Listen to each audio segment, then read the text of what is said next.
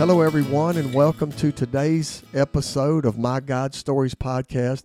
So thankful that you are with me today. I want to thank you guys for, the text that you send me, the times you reach out and you encourage me, because I truly need that encouragement. I don't know why. I guess I really do. It's a spiritual matter, but I struggle so much with my recordings and with the podcast.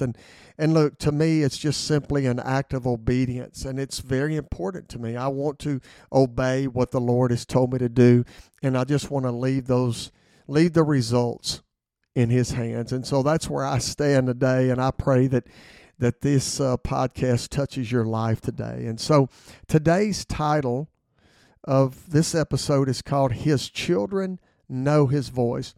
Well, one Sunday evening, our church had a special worship service, and God had blessed us with a wonderful worship team that sought Him and allowed their intimacy with Him to flow into their worship. They were the first worship team that I ever encountered that truly they asked God to speak and give them the words to their music. And the results of that, the fruits of that was so beautiful. And I truly enjoyed being before that worship team. But this special worship service was held at a local university, and my family and I were in attendance.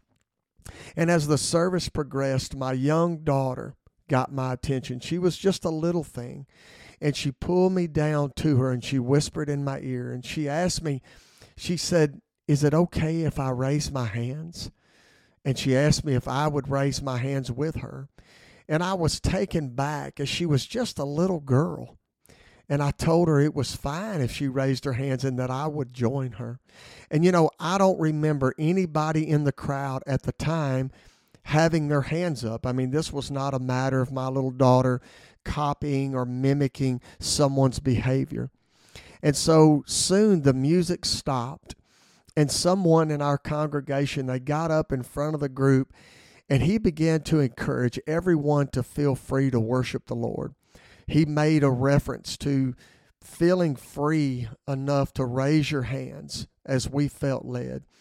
And, it was confirmation to me that my little daughter was following the lead of the Holy Spirit. The only prerequisite to knowing when God speaks is to have the Holy Spirit residing in our hearts, just simply being a child of God. Our age and our gender and our nationality or our life experience does not matter. It's simply the presence of the Holy Spirit in our hearts. We complicate the leading of the Holy Spirit. Here was this little girl that was just a child, and that she was following the lead of the Holy Spirit. She was following the Holy Spirit's lead to raise her hands and worship Him. All she wanted was her dad to support her, which I certainly did. I wonder why we can't keep it that simple. Why can't we have childlike faith and be simple enough to just obey the Lord? This event in my life was very beautiful. I was watching my little daughter respond to the Father. It reminded me that the God of the universe, He makes it so simple for a little girl to just commune and fellowship with Him.